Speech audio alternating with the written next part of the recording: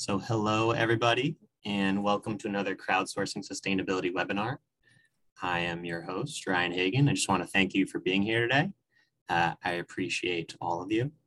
Today, we are lucky enough to be with Luis Aguirre Torres and Rebecca Evans. To start us off, I'm just going to share the quick version of their bios because listing all of their accomplishments would take way too long. Luis is the Director of Sustainability for the City of Ithaca in New York. Before this, he spent 12 years providing technical assistance to Latin American governments to develop climate policy and financial mechanisms for renewable energy projects, as well as leading large-scale climate justice initiatives. His work was sponsored by USAID and the US State Department. In 2012 and 2016, he was recognized by the Obama White House as a champion of change and leader in sustainable innovation. He's also the founder of Green Momentum, Clean Tech Challenge, and Clean Tech Labs. Rebecca is currently the sustainability planner for the City of Ithaca. She previously worked on sustainability for the City of Richmond, Virginia, was the campus sustainability coordinator for Ithaca College, and was instrumental in actually getting Ithaca's Green New Deal passed in 2019 as a part of the Sunrise Movement. Luis and Rebecca are in charge of designing and implementing the Ithaca Green New Deal, which focuses on two main areas: citywide decarbonization by 2030 and climate justice. So Luis and Rebecca, welcome, and thank you for taking the time to join us today. Thank you for having us. It is really a pleasure to be here. Yes, thank you very much. It is a pleasure to have you. All right, so I would like to start with your climate stories. Just a couple minutes each if possible, but I'd love to know, maybe we start with you, Luis. When did you start caring about climate? Why? And then how did you get from that point to where you are today? Yeah, well, I started caring about climate a long time ago. To be honest, I always had that in my mind. I grew up thinking that, things were getting just worse and worse. We didn't call it, what we call it today. But, when I was growing up, things were, you could recognize that things could be done differently. But then, it all got lost. You grow up, you need to find a job, you need to pay the rent, you need to pay the mortgage, and eventually you get distracted. So I was very much involved in other things. And I was working in telecommunications. And it's one of those things that one day you wake up and you realize that, God, things are bad. And at that point, I felt that I had accumulated enough knowledge and understanding of what it was to work with government and what it was to develop policy, what it was to develop technology, what it was to raise capital. So I figured, the set of skills that I have may be useful for this. So then, I always say that that's why I moved to the green side of the force and, started working on this. And so it's been, almost 20 years since I started working on climate, but probably slightly less, like 18 years since I started doing it full time. Awesome. And how about you, Rebecca? My story is a lot less exciting, but probably will give you a good laugh. So I grew up in Virginia and, was exposed to what most people would call a sustainable lifestyle from an early age, but I never really thought that was something that you could make out of a job. So when I was a sophomore in college, this is such an embarrassing story. There was an eco house for environmental science majors, and my best friend lived in it. And she approached me and was like, "You should come live with us. It would be so much fun." I was an English and graphic design major at the time.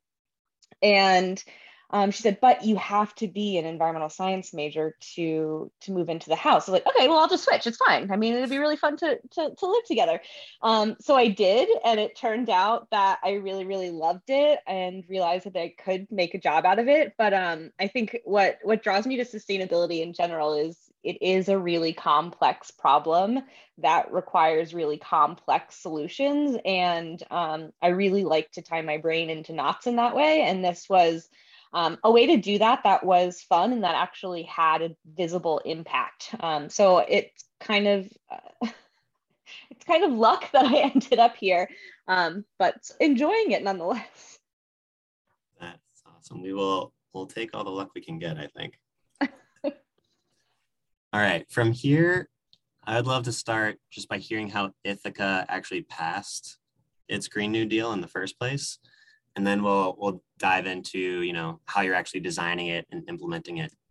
So Rebecca, I'd love to hear that story, at least from your perspective. Like, how did it get started? When did it get started? Who were the key people involved? And, you know, what were the most important moments, actions, or leverage points along the way? And I know that was a big mess of a question, but you got to just take it in whatever direction you'd like to. Yeah, no, I love telling this story because it's really fun and surprising. So I was working at Ithaca College in the sustainability office and had about 12 interns working for me. And like a lot of Gen Z were just angry and frustrated by the climate crisis, and we're not super clear on how to plug in, how they can participate. And of course, being on a college campus, that rage and frustration was directed directly at us, the college administration. So they're talking about, you know, what can we do? How can we apply pressure to make your job easier and get more funding and all sort of stuff? And so we sat down and started thinking, okay, the college has its own priorities, but what if we thought a little bit bigger than that? Typically, we think about town-gown relationships as colleges and universities pushing cities to do the right thing. And so I suggested, what if we flipped that on its head and tried to do the opposite, where the municipality is pushing the university and the colleges to do the right thing? There are two colleges in Ithaca. So they kind of ran with that, loved it. There was a group of maybe 4 or 5 students that were really amped about it. And we started strategizing, meeting at bars and thinking about, like, how can we do this? Is this even possible? Do we know the right people? And largely the answer was no. So I had to draw on my limited expertise in organizing, and we ended up collecting hundreds of letters to the mayor of Ithaca saying we want a Green New Deal. This is all around the same time that AOC and Senator Markey had introduced the federal Green New Deal, and Sunrise was just really getting started nationally. So really jumped on it, ended up founding a chapter of the Sunrise Movement and using that kind of as a platform for delivering these letters. So these letters were just dumped at the mayor's office. And I actually just got a different perspective on how this went down from one of our former colleagues that used to work with the city. And he had been pushing to be more aggressive on climate for years. And the mayor calls him into his office and he's like, what if we just adopted a Green New Deal? And Nick, our former colleague, is just like slack-jaw, stunned, cannot believe that this is happening. And so they agree, and we have a couple of closed doors meetings with the mayor and end up doing a big Green New Deal town hall at the local library where it was packed to the gills, overflow room, standing room only, where we just had a conversation about what a federal Green New Deal means. And at the end of the meeting, after the 2-hour presentation, the mayor comes out in all his glory and announces, oh, by the way, carbon neutrality by 2030, we're going to do it. And it was amazing. Everyone is like screaming and clapping. There's crying. It was very, very cool. And that's the origin story of the Ithaca Green New Deal. So the mayor proposed a resolution to council that said citywide carbon neutrality by 2030, with a focus on remediating some inequities that have been present in the city of Ithaca, as they have been all across the country. And here we are, 2 years later, trying to actually do it. Wow, that is incredible. It almost, what was the time span of that? Because that, you made that seem like it was almost like not easy, but like, you know, you write the letters, you get some enthusiasm, and the mayor just was it a progressive mayor? Like, why? How did this go down? Yeah, so he is a progressive mayor. Was he recently resigned? So former mayor, and also what is young. So I think that helps a lot. He could relate to the students, or at least wanted to relate to the students. But from the founding, which was probably January 2019, the resolution passed through Common Council, which is a lengthy process. And that was in June. Is that right, Luis? June 2019. the letters were probably delivered in February. We had that town hall in March. So it moved very, very quickly. It was really only 2 months between the founding of the organization and getting the mayor on board to announce that he was proposing this resolution. Wow. And what was in these letters? Did that seem like a key part of this? A lot of misinformation, actually. So it was a bunch of letters from college students that basically said, I'm a constituent of the city. I spend my time and my money here, and the climate crisis is real, and I'm really scared. I don't know what I'm going to do. It was really kind of it was a fact-based emotional story, I think. And I think that's really what appeals to people. There's a ton of research that says that communicating the science isn't what works. It's communicating personal stories that does. So I think that may have had something to do with it. But the funny thing is they all claim to be constituents, even though none of them actually lived in the city. They live in the town of Ithaca, which is a different municipality. But apparently that didn't bother the mayor all that much. But yeah, it was a lot of climate stories. Like you sort of prompted us with. Awesome. Yeah, I think stories are incredibly powerful. For people who are just getting started in their town, where do you think they should focus their time and energy? Like, what's the best strategy? Or it seems like you got started with the letters themselves and just talking to people like in the bar, but like, do you have any other advice or sort of step 1, step 2, step 3 of how people could maybe think about this?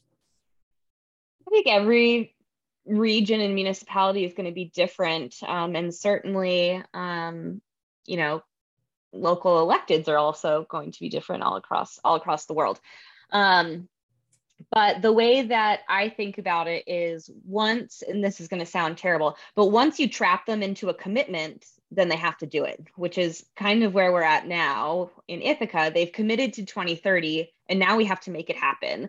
And we joke all the time, internally and externally, that perhaps local government didn't really know what they were getting themselves into when they signed on to the Green New Deal and didn't realize how much work and money it actually is going to require. So I think that played to our advantage a little bit. It's a mission-driven resolution that did not have a lot of teeth to it, much like the federal Green New Deal. I mean, it's a resolution. So that was our strategy. Will that work other places? I don't know. I haven't done it from start to finish yet, and I've only started it once.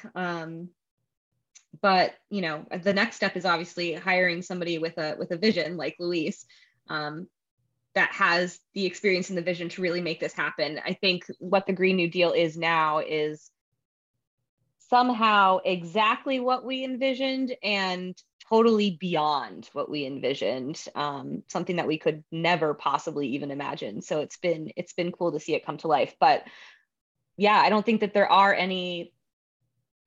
a clear roadmap for every municipality. I mean, every local government's going to be different. That's a terrible answer, but I think it's the truth. So I think we're going to have a lot of questions about this at the end. But just in general, back to getting started, is it really just about like having conversations with people who are kind of on board or might be on board, and then continuing those conversations, writing letters and kind of pushing for, like, did you guys what were you proposing in the Green New Deal to the mayor? What was your demand? Carbon neutrality by 2030. That was the only demand, and then a focus on justice in the process. And then that's basically all that was in the resolution, other than some interim sort of goals like fleet electrification and that sort of thing. But it really was very, very general and left a lot up to interpretation, which I think is where Luis started running with it.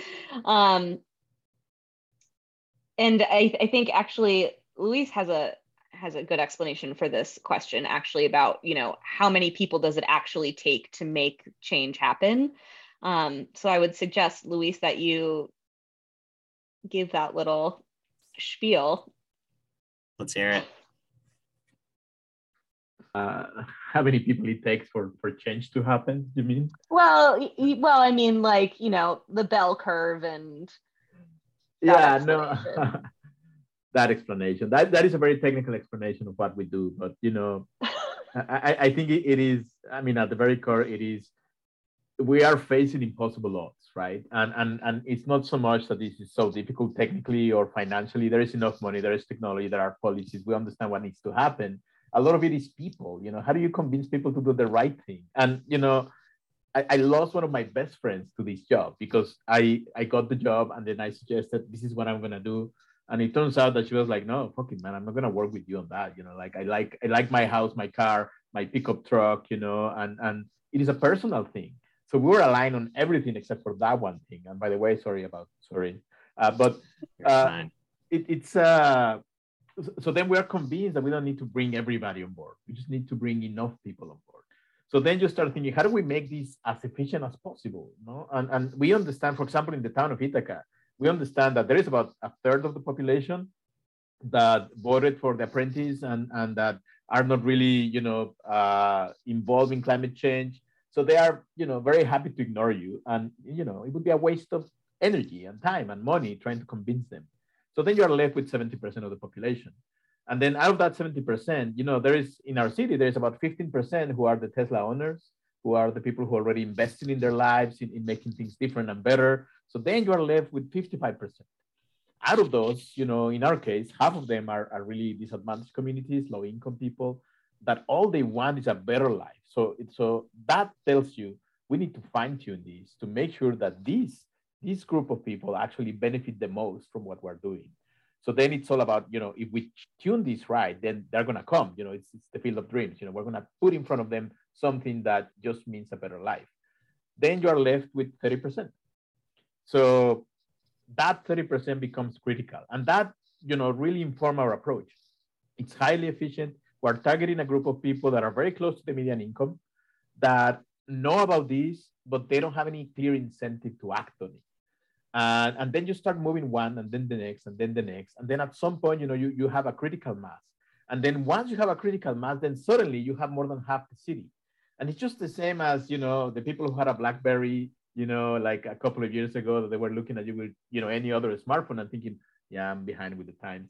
So, you know, people will start getting on board. And, you know, our hope is that, you know, that which, you know, actually is behavioral economics. No? I mean, we can actually consider that 30% of the population becomes a notch from that perspective. And that notch is the one that are gonna, you know, turn everybody around. So that's our approach. That's what we're going for. So, you know, there's no number, but yeah, you know, you just need to turn a few to get the rest.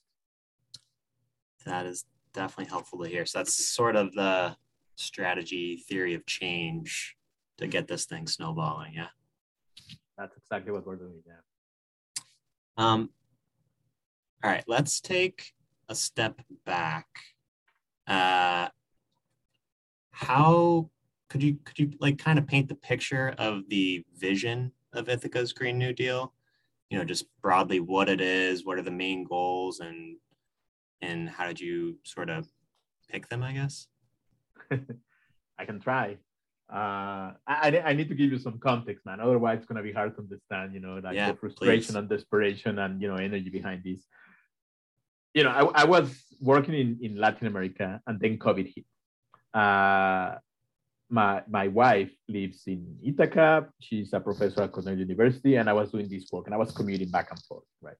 But then when this happened, they closed the border with the US. So I was stuck on the other side in Mexico. And even though I am from Mexico, my family is here, right? So I am finding a way of coming back to Ithaca, which is very romantic from a classic point of view. But, you know, I really am trying to make it back to Ithaca. And at some point, you know, they opened the border, but you couldn't really fly into any blue state. You need to fly into a red state because they didn't have these restrictions. So I had to fly and then I had to drive and make it all the way home. And eventually I made it home. And that was enough for me to say, okay, I'm never leaving this place again, you know? So then I was happily unemployed, but happy really where I was. But I had this need to continue working and doing things. So I applied for this job that, you know, Rebecca and her friends, thanks to them, the city was looking for somebody to lead the Ithaca Green New Deal. And in the interview, they asked me like, okay, the resolution says carbon neutrality by 2030. What do you think? And my answer was, that's absolutely crazy. That's completely nuts. Like anybody who tells you that it's possible is totally nuts and is just trying to get the job. You want an honest answer? That's just crazy. So what followed was you're hired. And I was like, okay, because, I added at the end, like, it's crazy, but, it's one of the most amazing challenges that you could face in your life. If somebody tells you, you may not have the money, you may not have the time, you may not have the staff, but dude, we really want you to do this. So just go crazy, go nuts at it. So I did, and they offered the job, I took the job, I read the resolution, and I was like, oh, this is not going to happen, man. I was really looking at it, and I remember like carbon neutrality by 2030. I was like, yeah, right. Then compensating for historical inequities, like, okay, we got it. Economic inequality, racial injustice. And I was like, okay, what else do you want, right? I mean, literally. But then I started looking at it and I was like, okay, this might be doable. I mean, we just need to rephrase this and we need to think about it very differently. And I always talk about the Green New Deal as this really informs the vision that we have, which is the Ithaca Green New Deal is a mission-oriented collaborative approach to carbon neutrality. And that is the first change, right? And mission-oriented is a callback to the moon landing, to the development of the vaccine, which, at the end of the day, yeah, we landed on the moon, we had the vaccine, but the logistics, what happened to get there, it was amazing. We created new partnerships, we redefined the role of government, society, how we spend money. And then for the vaccine, we had the science, but how do you distribute that 3 times to 7 billion people in the planet, right? So it is all about, having this mentality that, there is a mission that we need to meet, and it doesn't matter, what we need to do as long as we know we have to do it and we can do it together. So there is that. And then the second part was, it's not about carbon neutrality, it's about people. And people will enjoy the benefits of carbon neutrality, but people are connected in strange and wonderful and beautiful ways. So it is all about elevating social capital. It's all about elevating that makes people unique and connected. And in doing so, implicitly redefining the social contract. You are actually identifying what the role is of government, society, the relationship that they have. So then the Ithaca Green New Deal became this mission-oriented collaborative approach to carbon neutrality, where at the core, we are really focusing on elevating social capital, redefining the social contract, and really driving towards a model where you have equity, where you have justice at the very core of a giant effort that strives to achieve sustainable prosperity for everybody in the community. And then there was the recognition that this process is it's a global imperative. It's not something that Ithaca is doing alone. So it's something that we're doing in collaboration with a ton of people, way beyond the city, beyond the county, beyond the United States. But then there is a recognition that we have not only an opportunity, we have this obligation to make it work. Because, dude, I am from Mexico, and I grew up in a place where you could never do what Rebecca did here in the US. You could never do that. Actually, if you do some of that, you could end up in jail. And a lot of people are worried about food. People are worried about transportation, education, a number of things. We don't have time for that. So the fact that we're here, and if we contextualize this globally, Ithaca is in a wonderful position to take on this. But then it became an obligation. And then suddenly when this thing was in my hands, I was like we're going to make it happen. Because if we make it happen here, it's going to spread. It's going to spread like fucking crazy. And then suddenly we're going to have the state, the country, and maybe we'll reach to places where it really has to reach, and we've been talking to other people in Ethiopia, in Burundi, in many other places, and they want to do this, but the conditions are so different. So the task is not just to make it happen, it's to figure out how everybody can make it happen. And dude, we are happy to be the testbed. We're happy to be the ones that try it first, because, if we crack this nut, suddenly everybody's going to be able to do this. So anyway, I think that is the vision. That's what we're trying to do. And there are a ton of, technical, financial components behind. But I think at the end of the day, what we needed to do was to give it a massive heart to this thing. And we needed to give a sense of a collective approach and stakeholder governance to this project. Mm-hmm. That's super helpful. I'd like to get into the nuts and bolts of this a little bit. And maybe you can do two things at once, because I also would love to hear you dive into or just elaborate on elevating social capital and how your Green New Deal is going to do that or is already doing that. But could you kind of lay out the roadmap or blueprint that you have? Like, what are you doing? What have you done so far? What's going to happen in the next year? What does the next 3 years look like? Do you have that kind of broad strokes of the plan to share? Well, I kind of better do, man. Yeah, no. Look, we go back to the beginning. The first thing that we needed to do was, we need to see, the size of the enemy. We need to figure out, like emissions. That's what we're trying to do. We need to understand how the community was organized and how the community was divided. Where we were, coinciding in terms of, opinion and perspective and understanding, and where, some groups were being, left behind or that they felt they were left behind in any case. So the first thing that we needed to do was to talk to people, and that's what I did. And it was funny because I was practically new in town because I was not living there before. So when I came, one of my first calls was to some Rebecca Evans that was one of those activists that was just making trouble for everybody. And I remember, I had been in town for 2 days, and somebody, you need to talk to this woman. So I called her, and we clicked immediately because we were talking about the same thing. We were swearing at the same time. We were, it was really cool because I understood the energy that was behind everything. And what Rebecca gave me was a very good understanding of the community, the people that we were doing this for. And, I can tell you, I can describe Ithaca in so many ways. I can tell you that it's progressive. I can tell you that it's, wealthy compared to other areas of New York. I can tell you that it's very highly educated because Cornell University and Ithaca College. But also I can tell you that, it's 90% white. And the rest are, minority groups that are completely invisible for a number of things. And it is amazing how somebody can be like super visible, when it's, about removing them from something, the right to something, or invisible when it's about taking them into account when you have to make decisions. So the first thing that we did was that, we identified that we have a 10% of either invisible or highly visible individuals in the city of Ithaca that probably require much more, than what was given to them. Then we extended that because we saw, there is definitely a group that has had it worse than others, and that extends beyond the racial context. It goes into economic inequality. It goes into people that don't have access to education, healthcare, vaccines, unemployment, a number of things.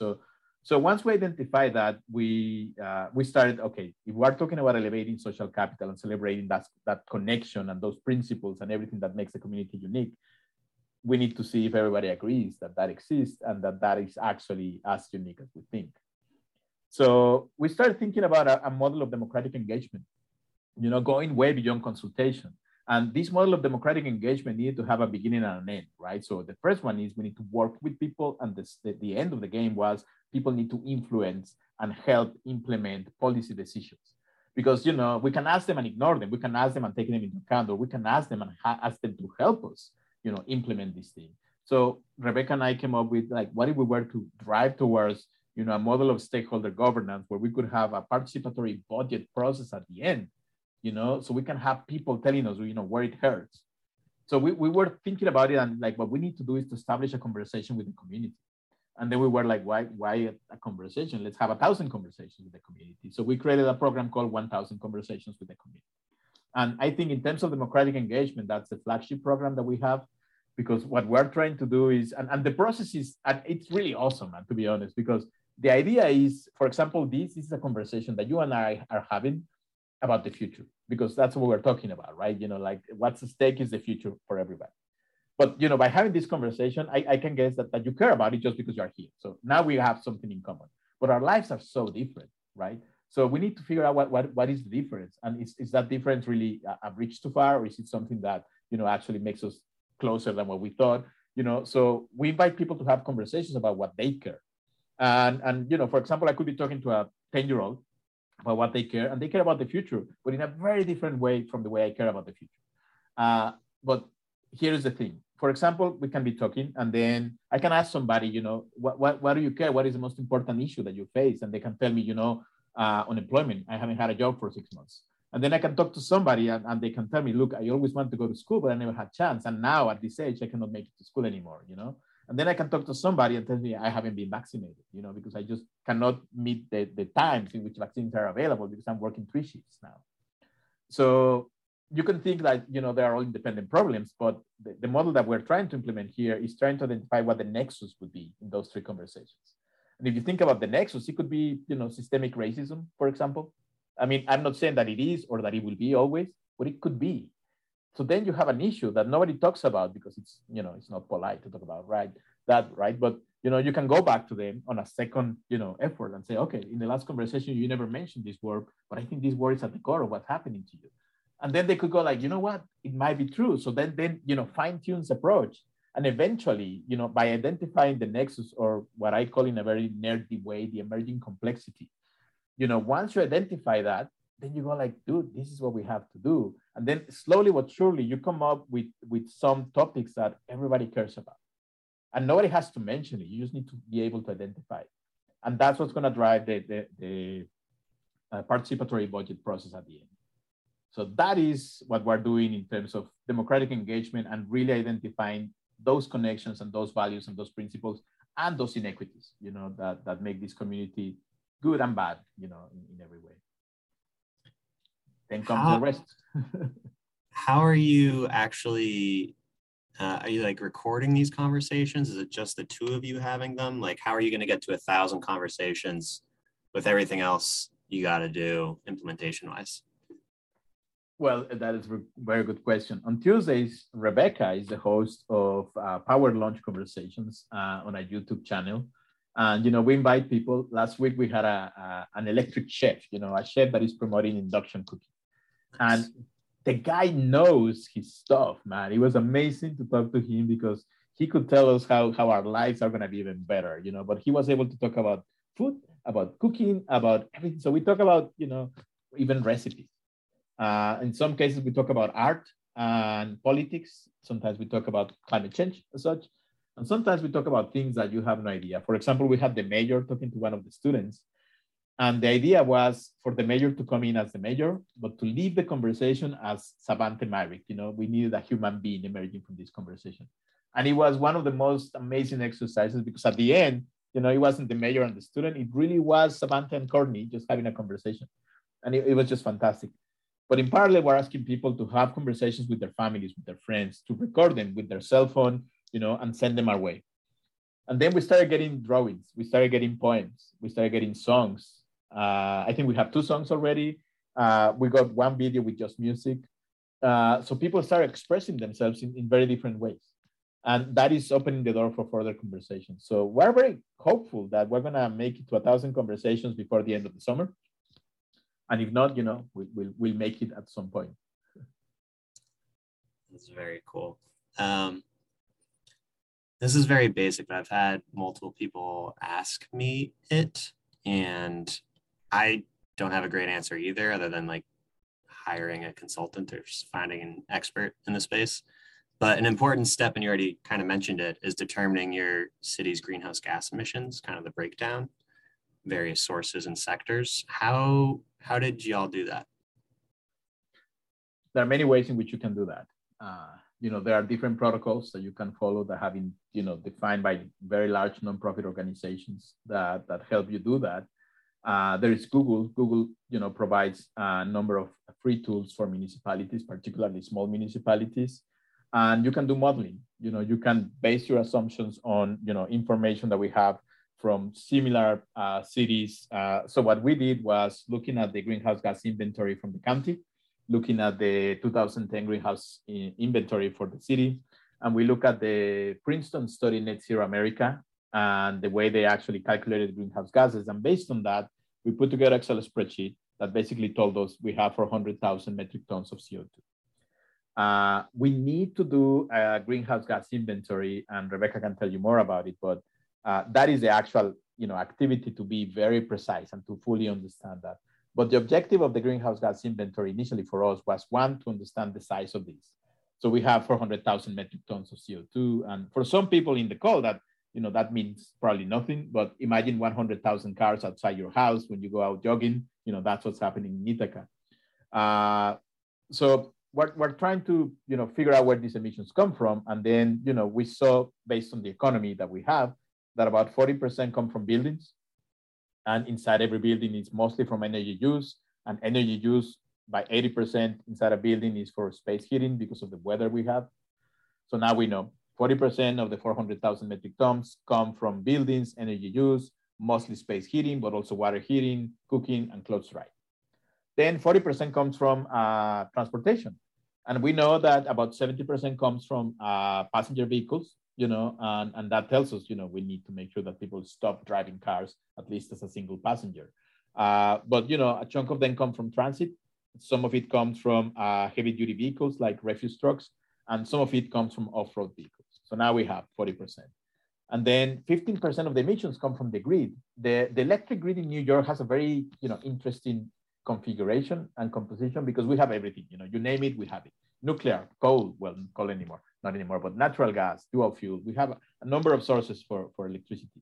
But the way it is configured, Ithaca is in a place where we can say that we have a very high likelihood that we have 85% carbon-free electricity, coming from nuclear and coming from hydro. So it really represents just 15% of the emissions in the city. And then 5% comes from waste, mostly and from land use. So, those are the emissions. That's the composition. We don't have steel manufacturing, we don't have cement manufacturing. So it's not as bad as it could be in other places, but that's what it is. And that was, the beginning. Now that we had that information, now we knew what we needed to do. Thank you. This is for both of you, because I'm curious the before and after the Green New Deal is passed, but what types of organizations are you working with? And just kind of in general, what kind are needed for this type of transformation? You want to go with the ones that work on your side, Rebecca, and I'll complement with the other ones? I think the short answer is we don't say no to anybody. We are a staff of 2, so we take all the help that we can get. But, before the Green New Deal was actually passed, and today, the city of Ithaca and Tompkins County in general has a very robust activist community, particularly around climate change. So, banning fracking in New York State, that is a claim to fame for a lot of Ithacans and folks from the surrounding region. So there's existing momentum in Ithaca before the Green New Deal, and we continue to partner with those organizations. And a lot of them are activist organizations. So, when we have something that needs widespread community support, we rely on those organizations to communicate that support either to council or to us, or to bounce ideas off of. Hey, we have this wild and wacky idea. Doesn't make any sense. Should we do it? And sometimes they say, you guys are totally crazy. No, leave it alone. Or yes, 20 years ago, this happened and this is why it didn't work. So you need to try something different. But yeah, we work with all sorts of organizations, immigrant rights organizations, climate activist organizations, the colleges, business associations. I think there are very few organizations that, at least that I'd like to think, that we're not working with. And, from the beginning of the Green New Deal and Sunrise, one of the partnerships that Sunrise was really proud of was that with the Guy Kahono Nation, which is the indigenous peoples of Ithaca and Tompkins County. And that was a lot of time and effort and compassion went into building that relationship. And I think that's one of the reasons that the Green New Deal was successful, was getting those relationships built and getting that perspective on the Green New Deal. From the very beginning, trying to include voices that typically are either ignored or are intentionally not included.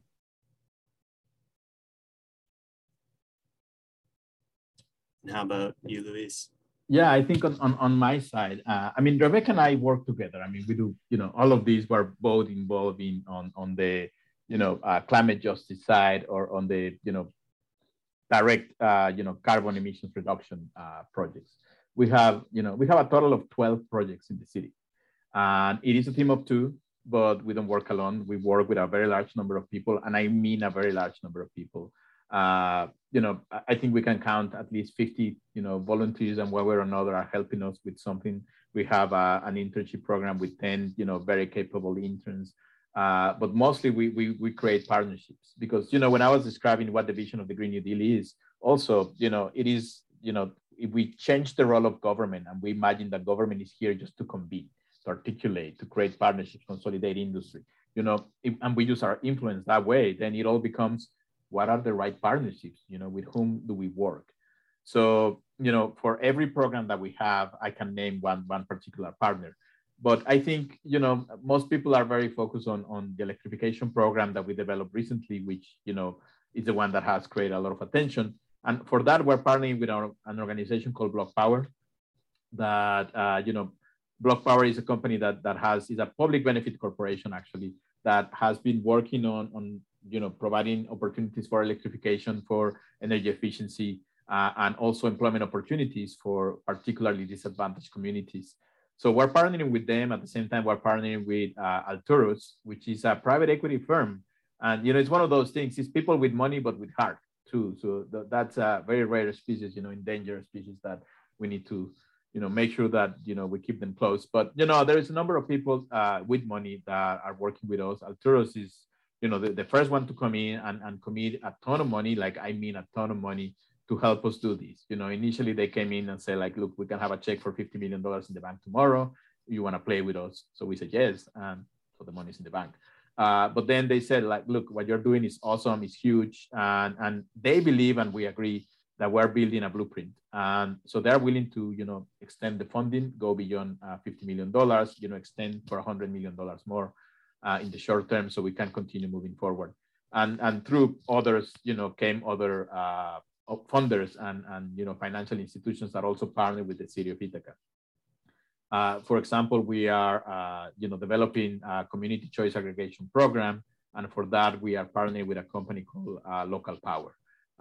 This company has a history of developing new innovative CCA models. So we're working with them to do that. But one of the most exciting partnerships that we have is with the UN Energy for All and UN energy programs. And we first, partnered with Cornell University and Ithaca College and the town of Ithaca to create a United Nations Energy Compact, basically, committing to do this, in the time that we say we're going to do it. But then through that, we developed new partnerships, and we ended up joining the UN Carbon-Free Electricity Compact, where you have organizations like Google, Microsoft, and others that are trying to figure out, how do we get renewable energy 24 hours a day, 7 days a week for places like Ithaca? And the question is not easy. It involves a lot of technology. So we have another partner, like Power Ledger, that is working with us. So I could go on and on and on and tell you now all the companies and infrastructure projects. I mean, I can elaborate on any of these projects if you want. Some of them are really cool to describe. Some of them are really boring. But, we have a ton of partnerships with a bunch of them. Takes a village. I think a lot of people would be interested to hear how you were able to raise that much money, and maybe dive into a bit just like sort of like financial model innovation that you've decided upon to actually make this happen. So can you walk us through, like, I don't know, the overall strategy of how the finance of all this works? Okay, I can try. But I need to give you context, man. I'm sorry, but we need to start from the very beginning. Once we have the emissions, we were figuring out, okay, how do we, make a dent? How do we make sure that people know we're serious about this thing? How do we scare the hell out of all those polluters? So we were like, okay, buildings, because, it's 40% of the emissions, but, you can also deploy solar, which would help you decarbonize the grid, energy storage that would allow you to have flexibility. And, if we look at the possibility of co-deploying some technologies, we saw that we could also deploy charging stations. So suddenly a building became the way of eliminating 50% of the emissions, not 40%, 50% of the emissions. We're like, okay, how do we do this? And then we started looking at what other people have been doing in the city. And there are a number of organizations that have been focusing on either, retrofitting just to make buildings more thermally efficient, or some that were focusing on, moving away from natural gas and trying to, install heat pumps. And, and heat pumps are a good solution. So we started looking at that and we figured, okay, what if we were to do this, bigger than that? What if we were to do heat pumps and solar panels, charging stations, heat pumps for water heating, induction cooktops, and what if we were to do that? Okay, then we started looking at how much is this going to cost, and we saw that, dude, this is going to cost about $50,000. When you put together multifamily and single family, the average per building is going to be about $50,000 to do all of that, because it requires also to change the electrical panel and to change a number of things. And then we saw that if we're going to do this for a few buildings, we're going to be paying retail price, and even if we use incentives from the government, that is going to bring the cost down maybe 30%. That 30%, it was interesting because we're like, okay, what if we were to create economies of scale, and we were to repurpose this incentive? So that was the beginning of the thinking. Like, okay, what if we were to do, instead of one building, two buildings, what if we were to do the entire city? What if we were to do 6,000 buildings? The first answer that I got when I asked that question was because nobody's done it before and it's totally crazy and nuts to even try it. I was like, okay, challenge accepted. Let's go for it. So we decided to go for the entire city. And then we started looking at it, and you add numbers and it's like, okay, that's a ton of money. But then we were like, crap, man, we need to differentiate between residential and commercial buildings because they have different needs. But mostly, if we're talking about putting money into them, then underwriting becomes an issue. So then we were thinking we need to separate them. So now it turns out that we have, 70% residential buildings, 30% commercial buildings. So we need to figure out whether this could work. So we thought about a pilot. But the beginning of the process was creating economies of scale. So the pilot needed to be big. So we decided, okay, let's have a pilot for 1,600 buildings. And it sounds crazy, but 1,000 residential buildings, and 600 commercial buildings. And for that, we needed, $70,000 average for every commercial building in Ithaca, $50,000 for every residential building. The sum was close to $100 million. So now we had a number, and then we started looking at what the problem is in the city, and we were like, okay, the problem is that the industry is totally fragmented. If you were to do that in your house, you need to hire about 16 different companies because everybody does something different. The other problem that we had was there were not too many options. There is not enough sophistication in the market. So we have one supplier of this and one supplier of that, but at the end of the day, you needed to attract more. So we were like, okay, what we need to do is to create a program that is big enough that will attract, companies from all over the place. So we increase sophistication and then the price can go down. We can also, create consolidation in the industry, recommend companies to work together so we can actually have, less fragmentation. And then we're talking about an economy of scale, and we're going to do this because the government is supporting this. What we have is a market. And, who's interested in markets? Well, whoever has money right now. So then we started looking at, where is the money today? And the money is, and Mariana Mazzucato puts it really well in her Mission Economy book. She's talking about the FIRE economy, financial institution, insurance, real estate, that's where the money is. So we were, okay, let's go after the money. So we started talking to private equity firms, to insurance companies, commercial banks. And then we saw that, the cost of money changes so much. If you go to as a municipality, you can issue a bond and you issue debt, but, not for $100 million, especially for a city that has an $80 million budget. So we couldn't do that. And then we went to commercial bank, and, the cost of capital is not huge. The amount of money is not quite what they would like to lend you. And it's very rigid. But then you look at private equity, and, it's very flexible. It's a very flexible form of capital, but a very high cost, 10, 12% cost of capital. But, then you start valuing things, and it's counterintuitive because, you would go normally for the lowest interest, for the lowest cost of capital. But flexibility, if you were able to value that, that is actually at the core of everything. So, okay, if we were able to talk about flexibility, if we were able to identify how much of this goes to risk, how much of the cost of capital goes to expected returns, how much of it goes to actual cost, for the private equity firm, then we can have a strategy that addresses each one of them. So we started talking to them, and we were like, look, we have a market, man, and this market is huge. And the first pitch, and this was a funny one, because the first pitch was, imagine that we have a company, through a competitive process, the city of Ithaca selects a company. And now this company is privately held, it's not public. So if it is privately held and suddenly has a market, the value of that company could be that, you use for privately held companies, you can use the price to operating cash flow ratio as a way of determining the value of a company, market capitalization. But if you do that using projected cash flow, considering that you are offering an entire market in a city, then the cash flow for this company is fucking crazy. And it really means that, it's not even about profit, it's about cash flow. So then suddenly, I could see people on the other side of the desk thinking, okay, like I can invest $50 million in a company that is going to be valued at 100 million, or it's going to be valued at $1 billion soon, and I can take them public. So that was the first hook. That was like, okay, we create an opportunity for investment for somebody. But then the next one was like, what if you come in and invest in this, because frequently, private equity firms, they're looking for projects that they could finance. And, projects that, have a, manageable risk, but, that could, provide an interesting return. And, it was about, okay, we can get private equity and we can get, banks, lenders, conventional lenders to participate and get together. And then we modeled this and we realized, we have a huge market, from a project finance point of view, we can create a ton of money for people.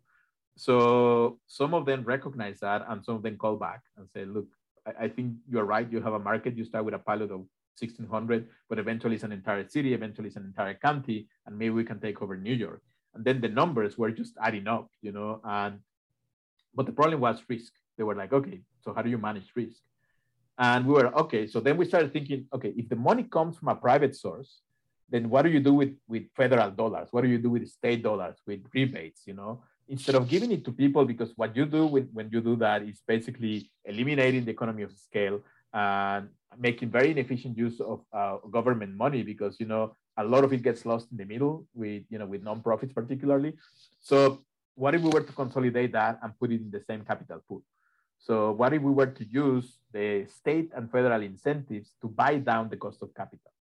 So suddenly, the investor were like, okay, I can see that. I can see that happening, like I don't need to go down in my cost of capital, but you are doing this basically, I have guaranteed part of my return already. So I can bring the cost of capital further down. And then we were like, but what if we were to create a loan guarantee? What if we were actually to talk to the Green Bank of New York and we were to ask them to have a loan loss reserve? That is, if they were to protect the second loss after the banks, if we were to provide a guarantee for low-income people. In the state of New York, the rate of default for mortgages is around 2%. The rate of default for utilities is below 1%. So let's have people pay through the utility bill. Given that and given a loan guarantee or a loan loss reserve from the state government, then suddenly we're eliminating a bunch of risk. So the private equity firm was like, you know what, that kind of works because we still get a return. The risk is much lower. We can invest not only in this pilot, but in the entire city. And then suddenly, we have a huge return on our investment. So we started putting the numbers together and eventually they just added up. And so we have a program that has so many moving parts. So we have, private equity coming in and investing, sometimes as a full equity play, sometimes coming in with a conventional project finance structure where we are, this is the coolest thing. And this is, I believe, where I get really happy and excited because at some point in life, we figured that we could finance small scale solar. And whoever did that was a genius because it's really hard. When you are investing a ton of money, it's really hard to invest in little projects. But, it's about aggregation. Once you start aggregating projects, then you can securitize those projects. You can eventually sell them. You can eventually make money out of them. So then we thought, what if we were to securitize? What if we were to aggregate electrification projects? What if we were to talk about this as electrification as a service? And then when you do that, then you can have, so many financial mechanisms to make them work. So we did that. Private money, electrification as a service, repurposing state, federal money rebate. The city is taking care of risk management. And we are relying on the local companies that will generate jobs. And by the way, we estimate that this effort is going to create 3,000 jobs in a community that has 30,000. So that is a pretty good deal when you think about it. And at the same time, we're eliminating 50% of the emissions in the city. So that's how it all came together. And we ran with it. And so far, so good. I wish we had like another 2 hours to dive into all that instead of 5 minutes. Could you quickly walk us through this, how this, like what this looks like from your average citizen's perspective? Like, what is the upfront cost, if anything? And just like, I'd love to hear it from that point of view, like what they'll experience. Yeah, look, the way it works is we developed this tool, and it's a very cool tool. You know, Cornell University has its perks. So, you know, they help us develop this tool through the, you know, environmental systems lab there. And this allows us to look at the entire city. You know, I can, you know, if you give me an address, I can tell you the energy profile of that particular building. So based on that, I have a sense of whether I could save you money if we were to retrofit your building. So you go there and then you tell them, dude, I believe that if we were to, you know, work on air sealing or insulation, we could, you know, reduce, increase energy efficiency, reduce, you know, consumption of, you know, electricity and, you know, natural gas for heating your home. But we could actually replace anything that uses, you know, natural gas, and we can use heat pumps, and that would actually remove all the methane that you don't know that you're breathing, but I promise you, you're breathing because there's a lot of leaks in your house just by virtue of having a natural gas furnace. So we tell them, you know, there are health benefits. And the question is, that sounds all good. How much is it going to cost me? The answer is, well, not much, actually nothing, because we are willing to put all the money up front. And then we are willing to try to structure this in a way that, because we're so sure that we're going to produce savings, probably even with some, we are anticipating like 50, 60% savings. In some, it's going to be 10% maybe. But let's say you get somebody that gets 30% energy savings in the combined utility bill, no? And then, okay, what if we split the difference? What if we, you know, you repay this through the savings only? And for this to happen, it has to be a very long project. Let's make it a 20-year project that, you know, you're going to pay through, you know, the amount of money that you are saving, and you're going to repay the loan. And then at the end, you know, we transfer ownership to you. So people go like, okay, so it's not going to cost me anything up front. No. Am I going to pay more for my electricity? No more than what you're paying right now. Okay, is it complicated? Don't worry, it's turnkey. We're going to do everything for you. And they tend to go, okay, or they go, nah, I'm just joking. I voted for Trump. But, you know, number of things can happen at that point. But most people are, once they understand that, you know, there is no trick, there's no catch, they're going for it. That's awesome. And so let me just reiterate this, and you can correct me if where I'm wrong. You're getting a lot, you're using government incentives and some philanthropists' money and kind of using that to pay interest to the private investors. And that's in order to attract these massive amounts of capital that you otherwise wouldn't be able to get with their kind of flexible terms.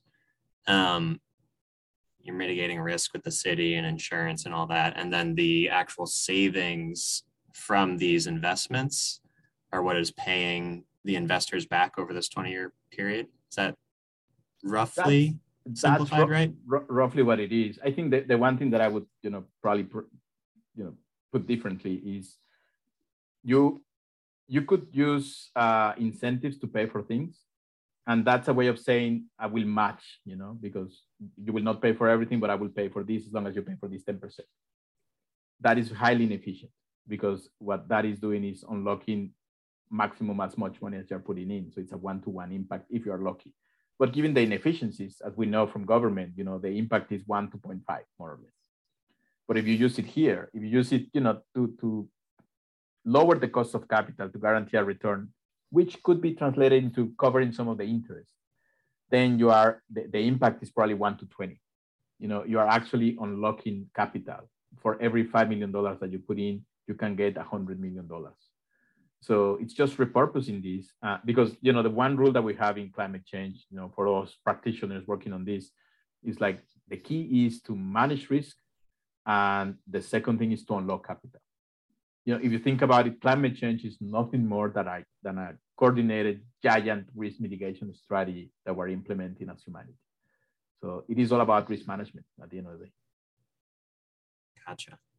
All right. I know I need to get to Q&A soon, but I have two more questions that I'd like each of you to answer. The first one is just a general, like, how do we get more people to follow in Ithaca's footsteps, and kind of what are the main things you think people need to do or understand to replicate Ithaca's success and ambition? Successes so far and ambition. It's all yours, Rebecca. No, that's a good question. The Green New Deal in Ithaca started with a crazy dream. And I think it still kind of is. So I think, Luis mentioned the 1,000 Conversations project. One of the prompts that we actually give people for those conversations is imagine that the future is different, that it's your ideal utopia. What does that look like? I think we are collectively kind of restrained in our imagination of what the future looks like, particularly around climate change. So I think giving ourselves, that permission to think that there is something and there could be something different is the very first step. In absolutely no world did I think that we would end up here. In 2019. In no world did I think that the mayor would even read those letters. So it's amazing to see what just trying can actually do. I mean, even if we don't get to carbon neutrality by 2030, we will have cut emissions immensely. And that alone is an excellent blueprint for the rest of the country and the rest of the world. And that amount of emissions cutting could potentially be a matter of life and death for a number of people all over the globe. So, I am a dreamer for sure. And I think that we need more dreamers and we need more people to give themselves that space to think about what could be different. And then once you figure that out, what's your utopia? What's your passion within that and how can you plug in to make that happen? Where are the groups that align that vision? And Luis mentioned trying to find that nexus between these different concerns. And I think that's exactly what we're doing. Great it's answer. A squishy sort of answer, but we need that. Luis? Well, I have to go with Rebecca on this one. I think on one hand, you need to want to do this, and we can talk about it at the personal level, and what is it that it means to you, but also you can talk about it at the community level, and then I mentioned at the very beginning, there is certain responsibility that comes with being part of a developed country where this is possible. So it's coming to terms with the reality of the world that we live in today. And, the report that was published by the IPCC yesterday, it's not going to be read in many places. It's not going to be read in place like the one I come from. Like nobody's going to know what that is. And they don't care. They don't have to care because we do. And what we do is we take action immediately. And it's going to take a while for things to spread. We're talking about, change in the economy, change in society. And, they have different times and different models for them to spread. So for things to make it where they have to make it, it's going to take much longer than the change in the economy, than the change in finance or political change. So we need to get going today because otherwise it may not be too late for us, but it might be very late for other people. So if we are conscious of that, if we're conscious of being in a world that is shared by 7 billion people, if you don't want to do this, I don't know what to say, man. I think you just don't care, and that's cool. It's your right, but honestly, what the hell, man? Yeah. Yep. All right. I've had you to myself for too long. Macy, you want to pop back in, and we'll start up the Q&A? Yeah, absolutely. Thank you so much. It was so great to hear from you guys. There's a few questions that I'm interested in the chat. I'm going to kind of combine a few just for time. I know we just kind of touched on this, but just sort of like how, the average person can kind of get involved. You kind of touched on it generally, but someone else asked, like, have you thought about having an assembly group or an advisory group of ordinary people to kind of help you out? Or is that, is there other ways that people can get involved without, having it be their job or something they're really pursuing? For us, we cannot do it if we don't have a group of ordinary people working with us. We have a steering committee that is made up entirely by people from the community. And we have a very large group of volunteers. And we have a group of people like Rebecca's friends, like the Sunrise Movement, that always keeps us honest. And we're working with the Climate Reality group too. So we have Climate Reality is building a scorecard. They're going to really keep us honest and on track. The steering committee is people from the community that are making sure that whatever we do is in benefit of the community, that we're not, cutting corners or doing anything wrong. But also the people we work with every day, they are doing this because they believe in what we're doing. And I think that is the best way of keeping us in check. I know that somebody's here because they believe in me, they believe in the work, they believe in the mission. If you try, if you go any way far from what you started doing, they will go away. So we thought about it and we think it's necessary for this to be successful. There's a really great video from Alexandria Ocasio-Cortez around the 2020 election that, and it really stuck with me for a number of reasons, but she says we should stop asking people, what should I do? And instead ask ourselves, what do we want to give? And then you can find what you're really passionate about. And the answer is never going to be, no, we don't want your help. It just doesn't happen. So I think the best way to get involved is to figure out, how does what you're good at and what you're passionate about align with the goals of whatever this is, the Green New Deal in this case. And how can you use that to further that mission? Because if your heart is not in what you're doing, then it doesn't really matter. If you don't like playing with spreadsheets, then, data drag and drop is not going to be helpful for you. And if it's not helpful for you, it's ultimately not helpful for us. So it's a great video. And I encourage people to think about it in that way, especially from the activist perspective. That's awesome. I'm going to go on to the next question here, and Macy, you can do the one after. But I see one from Laura Berry.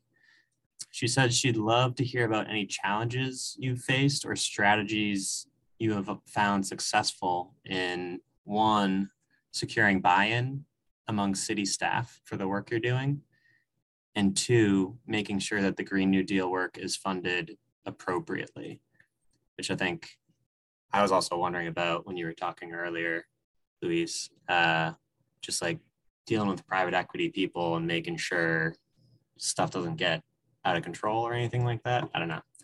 I feel like they have a bad connotation, but it depends who you're working with, I'm sure.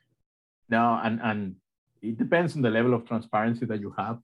That is paramount. If you are not, totally open with people in terms of what you're doing, how you're doing it, who you're working with, the problem is, as I mentioned, it's not money, it's not technology, it's not ideas, it's not policy, it's people. People that don't agree with you, or people that agree with you but believe strongly that it has to be done differently. And those are equally problematic issues when you're trying to do something as complex as what we're trying to achieve here. It was very difficult to get the buy-in because Rebecca was right. Beyond the joke, neither the mayor nor the city council understood what they were getting into. And they found it funny when I said this is crazy, but they didn't even understand what I meant by that. This is expensive. This is going to cost $2 billion for a small city like Ithaca. This is going to require incredible amount of hours, that people are going to have to put in to make it happen. And it's going to require support from the mayor at every step. It's going to require the city council to be involved, to be asking questions, but also to be allocating money. The problem is that small municipalities across the country have their operating budget from a tax base that was reduced in the pandemic. So right now, it is practically impossible for them to assign any money to a sustainability initiative that requires $2 billion. So you need to go outside. You need to go to philanthropic organizations, foundations, the community, private equity firms, people with good hearts. And we're finding ways, but it's very, very difficult. And I'm going to mention something that it's going to take me a minute to tell you, but this is an example of the challenges and how we can actually surmount those challenges. people are the main problem, and people in America are different. And throughout this process, I have gotten, hate mail. I have gotten people send me emails and letters that are not very nice to me and my ethnicity. And I got one email from somebody saying, I was born in Ithaca, I belong in this city, you don't. And they meant the way you look. And they also imply that, I shouldn't be in the position that I am because I have too much influence in the future of their city. So I responded, can you elaborate? Because, that's what's polite, you answer. And they engage in conversation. At some point we stopped, but when we announced the electrification program, I got an email from them saying, well done. That was all. That's all the email had. But then you start thinking, people are afraid. They're afraid of change. They're afraid of people who look different. They're afraid of foreign ideas. But sometimes it's just about engaging in conversation. Sometimes they're crazy and dangerous, but sometimes it's all about that. It's about, having a conversation, and it's very difficult. It's very uncomfortable. It's not pleasant, but that's what we do, because we love this thing. Thank you. All right, Macy, what you got? It looks like a lot of people are referencing the Cornell tool, the energy tool that you mentioned. They're wondering if that is a resource that can be provided, if that's something that might apply to other cities, could be helpful for other people, or how specific that is to Ithaca. Well, at the end of the day, it's a tool that just receives input. So we have a lot of information in the city. And GIS information, and also information from Google, information that we're gathering from the community, and all of that is fed into the model. And what that gives you is a map of pretty much what we have in the city. And based on that, for example, you can have an archetype. You can identify that in the case of Ithaca, about 40% of the buildings were built before 1920. So we know what type of codes there were. We know what type of materials. The way buildings were constructed by then, and also the way, that we can model the way these buildings have, age. So based on that, we can estimate, the energy profile. So if you are able to input the same information for a completely different town, we'll be able to replicate this. So the platform was developed by the Environmental Systems Lab at Cornell University, and I need to say through grants from a number of people, including Park Foundation. So I think that Cornell University would be happy to work with any other municipality on this. It's just about reaching out to them. All right, we have probably more questions than we have time for here. So I'm just going to say up front, if we don't answer your question in the next 10 or 15 minutes while we're all still here, we will do our best to get back to you all on them, get them all answered. There's one from Roy Pryor here, which I think is worth diving into deeper because we touched on it but didn't really delve into it. He says, what transport issues are being addressed as part of the move to reduce single vehicle occupancy, etc.? Yeah, it is. I mean, transportation is complicated in a way that it's not for buildings. So, and that has to do with the perception people have of their constitutional right to have a pickup truck. And it is understandable, to be honest, and it's the right, to decide. But at the same time, we need to make them understand that, there are benefits for everybody to move in a different direction, to a vehicle as powerful, but that makes less noise and vibrates much less. So what we're doing is a number of things. We're starting with the municipal fleet. We're electrifying the municipal fleet. And to do that, we need to deploy a lot of charging infrastructure. We're looking into, electrifying the fire department, the police department that have very specific requirements, the Department of Public Works that has requirements, for example, for electric garbage trucks. So, we have alternatives for all of those. So we are contacting a lot of the manufacturers. We are using a similar financial model to the one that we're using for buildings. We are also working with local organizations in deploying an integrated multimodal transportation system in the city that will, start with car share that already is available, with bike share that we had before the pandemic or went away, but we are, redeploying bike share. Our hope is to bring electric mopeds to the city. But the challenge that we have is also that the cities, the winter lasts 5 months and the students go for the summer. So it's very difficult to make it work from a financial point of view. So we need to identify what the right model for it is. And then finally, we have a transit system that has only 50 buses, but out of which 7 are already electric. And the goal, they were projecting to electrify the full fleet by 2030, but the city is working with them to help them accelerate that. And hopefully in 3 years, we'll have an absolutely electrified fleet. We're also figuring out, ways of integrating these. For example, if the whole city is electric at some point, and some businesses are saving money through this program, then, for example, let's say I go back to 40% savings in one building. They can devote 20% of the savings to repay the loan, 10% to donate to pay for the electricity for an electric bike share system, and 10% to donate to a low-income family so they can cover the electric bill and eliminate energy burdens. So once you move to full electric and you think of electricity as a digital energy, then you have a number of options and alternatives that you can use, including subsidizing electric transportation. So we're looking into all of those things as we speak. We have alternatives for some, in others we're still trying to figure out. But the last thing that we have, and this is something Rebecca and I were talking about today, it's all about financial innovation once again, because when you bring money that is private capital, you need to worry about financial inclusion. So how do you actually make that money available for people without credit history or a bad credit history? How do you make that money available for somebody who doesn't have a job today? So we're working on identifying ways of doing that, so we can bring secondhand electric vehicles for a sector of the population for a very, very reduced cost. And I'm talking about having somebody buying an electric car for $500 and perhaps leasing the battery for $30 a month.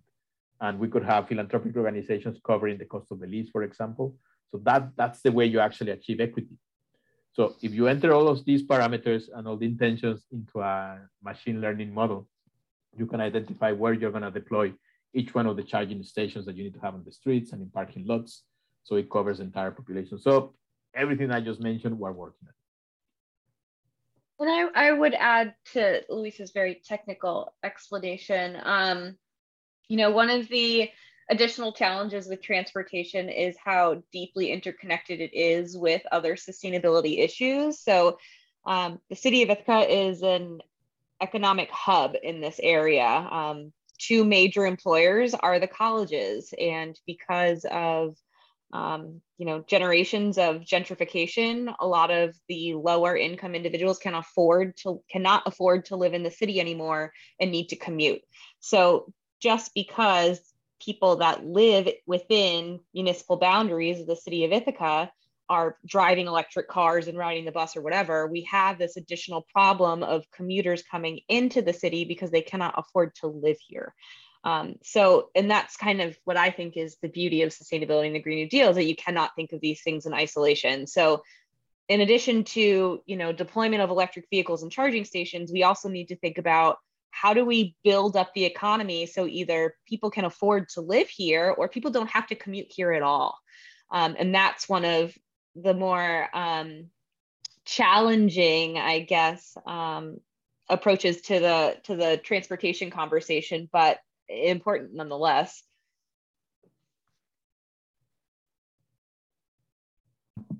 I think that kind of relates to this question from Sue Barnes. As a high-income community, much of Ithaca's carbon footprint arises from purchased consumption of goods, services, that kind of thing. Are you planning to address like the embedded emissions as part of the greenhouse gases? And like, what does that look like if you are? Yeah, if you look at the numbers in Ithaca, look at the quality census tracts, and you will see that, about 40% of the city is actually, below 60% of the median income. So we are not talking about a very wealthy, we are talking about a wealth gap and wealth inequality in the city. And we have people who are income poor and people who are asset poor in the city. And that distinction is very, very important in college towns. I wouldn't say it's a high income community, but what it is, it's a community that historically has focused on sustainability in a different way. Now it's more pragmatic, but I think before that, people were focusing on this issue of consumption. So we are, constantly, sending the message that people have to be more conscious in terms of, purchases, in terms of, the way they look at, local companies and local products. And we are, for example, in terms of, we didn't talk about it, but in terms of waste management or, materials management and resource recovery, which is what we call it, we're looking into like, how do we reduce the source of waste? How do we have an extended producer responsibility? For example, after the pandemic, people were taking food home. So now the state of New York banned styrofoam, but now everybody has plastic because that's how they take food home. So how do we actually create responsibility for restaurants that have plastics, for people to take home? So we're working on that. It's a tricky issue, but the question is welcome, and it's very difficult to answer concretely. But we're looking into all of these issues, some of them. Brendan Sarsfield has a question I think is just worth clarifying in case other people were confused. You wrote, I get the impression that the plan for buildings is to replace carbon generating energy with green energy, which is important. What about insulation and reducing the need for energy? And you guys are doing the whole building envelope, heat pumps, replacing fossil fuel appliances with electric ones, but can you just kind of quickly run through the list of what you're looking at when you go to a building in particular and how you're upgrading it? Yeah, the program has a very geeky name that I gave and Rebecca hates, but the program is called Energy Efficiency Retrofitting and Thermal Load Electrification. And what that means is, first and foremost, we go in and we say, okay, we're going to look at how efficient the building is, and that is air sealing, that is insulation. We look at windows, and if needed, we replace them with high-performance windows. We look at ventilation systems. We look at natural gas and distribution of appliances. Then we start looking at what do you have in the building that produces energy, and energy is normally used for heat. So we're talking about space heating, we're talking about water heating, we're talking about clothes dryers and cooktops. Those are the key. Then, there is opportunity to change light bulbs if it is needed. There is opportunity to, substitute some of your appliances for more efficient ones. But I agree with you. Right now, with everything that we're doing, we're gonna triple the load in the city, and we do not have the infrastructure to deal with that. So what we're doing is making sure that we reduce energy intensity first and foremost before we actually move into electrification. Awesome, thank you. And I'm going to ask the very last question, and I would love to hear from each of you. Do you have like a call to action for people or any final thoughts or message you'd like to share with people listening? Rebecca? You always make me go first. I mean, general call to action, do something, anything. But I mean, it sounds very rudimentary, but seriously, I mean, the Green New Deal in Ithaca started with a bunch of 20-year-olds at a bar with their boss. That's how this started, and it turned into whatever the hell it is now. And, it's about turning that fear of the future into fuel for action. And I think that's really the best thing that we can be doing right now, is figuring it out. What are we passionate about, and how do we make that happen?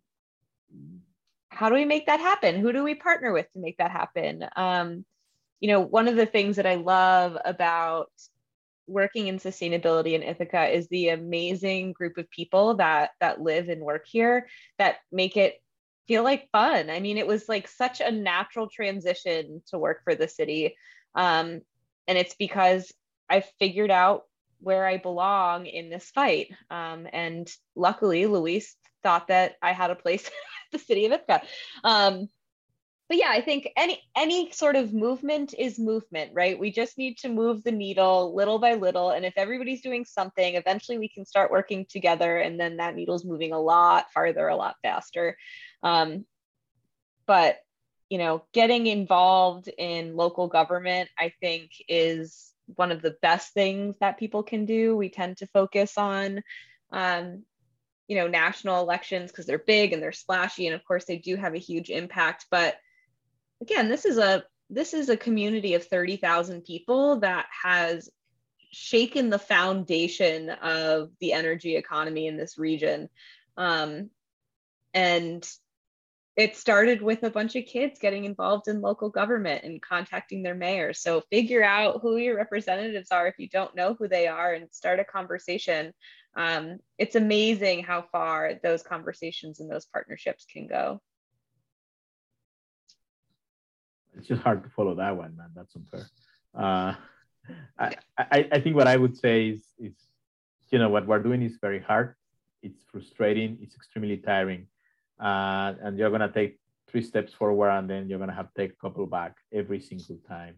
And then you're going to figure out a solution, and then somebody's going to tell you it's not ideal.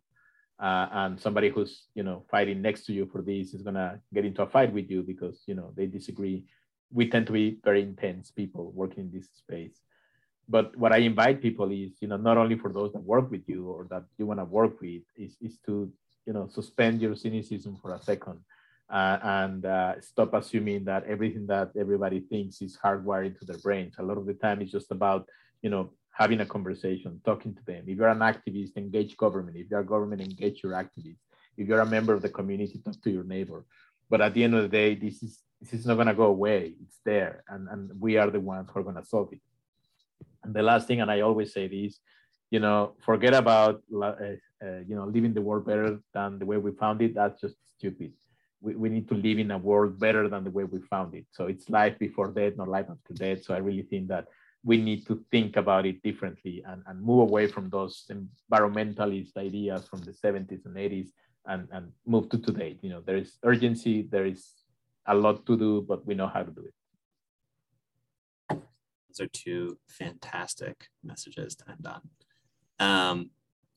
Luis and Rebecca, thank you so much for coming on, and for all the important work that you're doing and that your partners are doing all over Ithaca to, lead the charge on decarbonizing our cities with these policies and investments that are rooted in justice. Like you said, I think it's just super important that people know this is possible, and I know I appreciate all the strategies and tips you're sharing, or that you shared, and I have a good feeling that people on the call here today, listening in and asking questions, are gonna help this to accelerate action wherever they live around the world. And thank you for everyone who tuned in. Appreciate y'all. We're gonna try to answer all your questions afterwards. And yeah, just thank you to everyone. Grateful that everyone here cares about this and is working hard on it. Thank you very much, man. Yeah, thank you.